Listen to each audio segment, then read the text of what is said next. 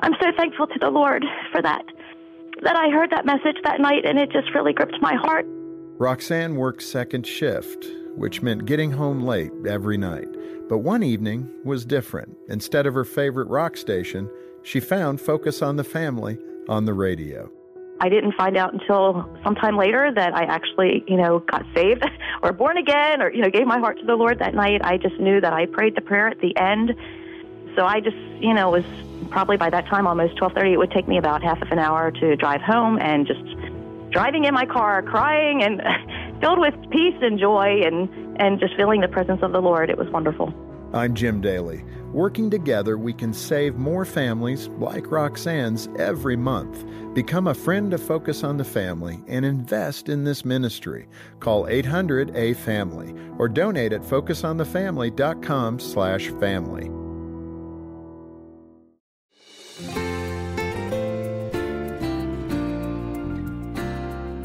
How many times have you heard someone say, "My spouse needs to change this or change that"? It can be so easy to notice what your mate needs to work on, but many times real progress is made in the relationship when you start working on yourself. I'm John Fuller. I'm joined by Dr. Greg Smalley. He and his wife, Erin, lead our marriage team. And let's go ahead and return to a conversation Jim Daly and I had with Pam and Bill Farrell. This is from a broadcast titled Thriving in the Early Years of Marriage. And you can download the entire conversation for free from our website to share with a friend. We'll have a link for it in the show notes. Let's listen as Bill and Pam share how they learned to work on themselves instead of complaining about each other. Bill and Pam, welcome back to Focus on the Family. Thanks. It's such a joy to be here. Focus helped build our marriage because we came from such crazy backgrounds. We would tune in every day. And now we're here being able to help other couples.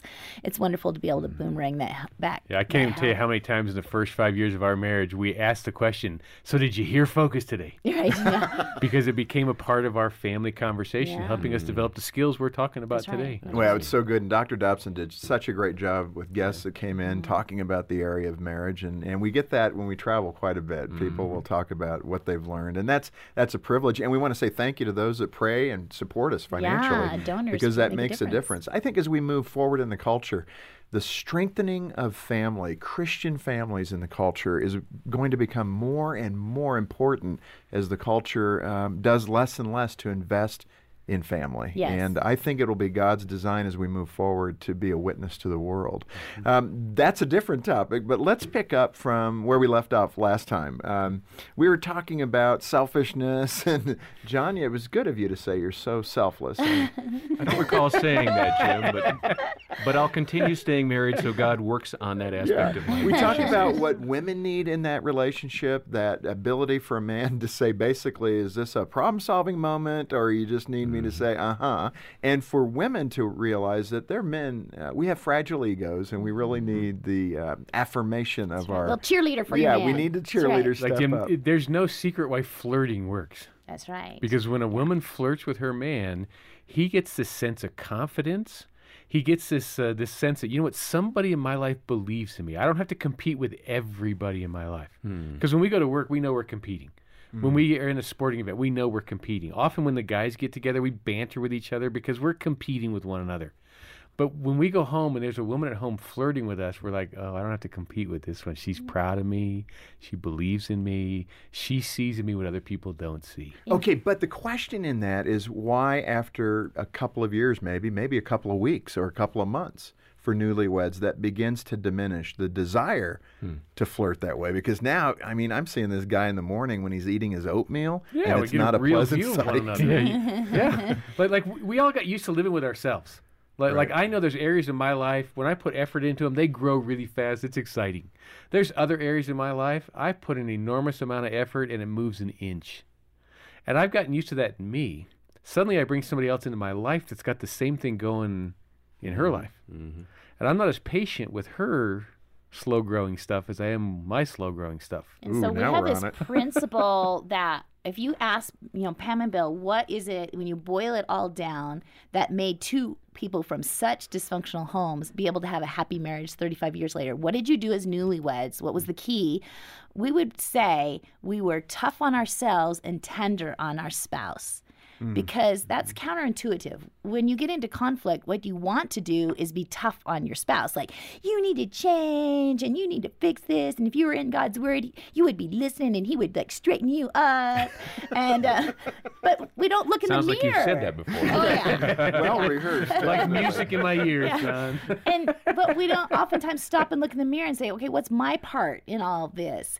And so we tend to be by nature tough on our mate and tender on ourselves, but we need to turn it around and say, okay, God, what do you need to do in me to grow me up so that this can get worked out in our relationship? What's my side of the equation? What can you mature in me so that our marriage is stronger? And if a newlywed, either a wife or a husband, if they're both doing that, then that means their relationship is going to get stronger and stronger and stronger every year. If they just give in to being tough on their spouse and tender on themselves, they're going to pull apart and they're going to become a statistic. I mean, one of the reasons we wrote First 5 Years of Marriage is because 1 in 4 marriages don't even make it out of the first 5 years. 1 in 4. Yeah, they fall apart before they even get started. And what you're really saying there, so often we have a difficult time connecting Scripture to our real lives because we think that's kind of poetry and, we don't understand that it's real. But you're saying in a different way what the Lord said specifically, and that is, take the log out of your own eye before you take the speck out of your spouse's eye. That's right. In this That's context, right. in your marriage. That's exactly what you're saying. And when we talked about how marriage helps us be selfless, like it is an act of faith for me to say, if I work on me and I become the husband that I should become, I can trust God to help Pam become the wife she needs to be. And if I say, okay, if I work on me and become the wife that God has called me to, I can trust God is going to be doing that same thing for my husband. Now, that sounds good, and that works for 24, 48 hours. And now the husband has said something that has really created in you less of a desire to do that. He's annoyed you, and now you're saying, okay, I'm not going to be that wife I need to be. You start rationalizing in that direction, don't you? Rather than staying the course and saying, regardless of how he responds or she responds, I'm still going to be the man or the woman that my spouse needs. Right, because there's no downside. If we choose to be the person that God created us to be, the very best us, that even if the worst happens and that relationship falls apart, which it probably won't because love wins out, but we become people that people want to be around. Like if we have the fruit of the Spirit in our life, love, joy, peace, patience, kindness, people are going to want to hang out with us. But if we have the opposite going on, our husband's not going to want to hang out with us. And probably our friends won't want to either. And we become toxic. Well, Greg, our theme this month for the podcast is marriage preparation. And go ahead and speak to what Bill and Pam talked about. How can I know if that person I'm really interested in is willing to work on themselves as we date and maybe head toward marriage? John, several years ago, our oldest daughter, Taylor, was thinking she was about to celebrate her 3rd wedding anniversary. Instead, her then husband said he was done, and he walked away from their marriage, and they ended up divorced.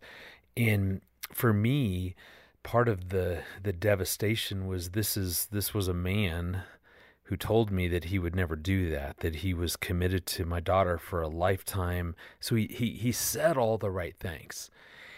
And so part of me has been a little cynical over the past couple of years going, oh yeah, these guys who asked for my blessing to marry my daughter, I have 3 daughters, they're going to tell me what I want to hear. They're going to say the words, but how do you really know if they mean that? And so kind of this has been just a journey that I've been on with the Lord to go, God, so what's the evidence? In many ways, what's the evidence that we're willing to do self-improvement? And as I've thought about this, commitment sort of walked out, I would say, is our willingness to keep improving, to keep growing, to dealing with those rough edges. God, how are you growing me to be more like your son, to be more Christ-like? For me, I've had another young man come to ask for my middle daughter's hand in marriage, and so this really helped me clarify, instead of going, well, yeah, will you be faithful will you be, with her for the, you're looking your for whole somebody life? that's in it for the long haul. Yeah. Instead of asking that, what I then was looking for is this a person who is humble? Are they teachable?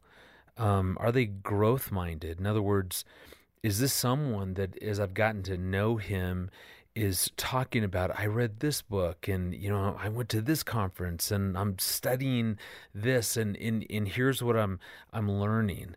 To where someone can be honest. I've asked my soon-to-be new son-in-law, what are your strengths? What are your weaknesses?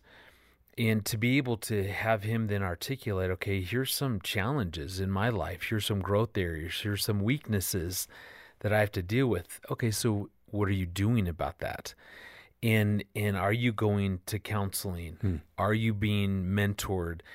I think those are the kinds of things that to me point to a person that is really interested in self-improvement. And I actually think that's a better predictor then of someone's long-term commitment versus just saying, oh yeah, I believe in lifelong marriage and I swear I'll do that. It's really noticing those things. Or do they display grit? In other words, am I willing to do whatever it takes to get something done? Yeah. And that's been huge for me, just to think about those things, especially in my own life as it applies to my marriage to Aaron, but also to young men who are wanting to marry my daughter. I appreciate that. And if I were going to sum up what I've heard you say, it's if you're headed toward a serious relationship, take opportunities to ask yourself, does this person show a long-term ability in any part of their life?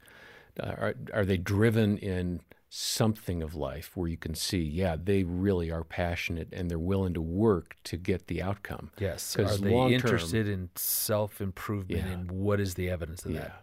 Well, that's some great wisdom. And to hear more from Bill and Pam Farrell, be sure to request their book, The First 5 Years.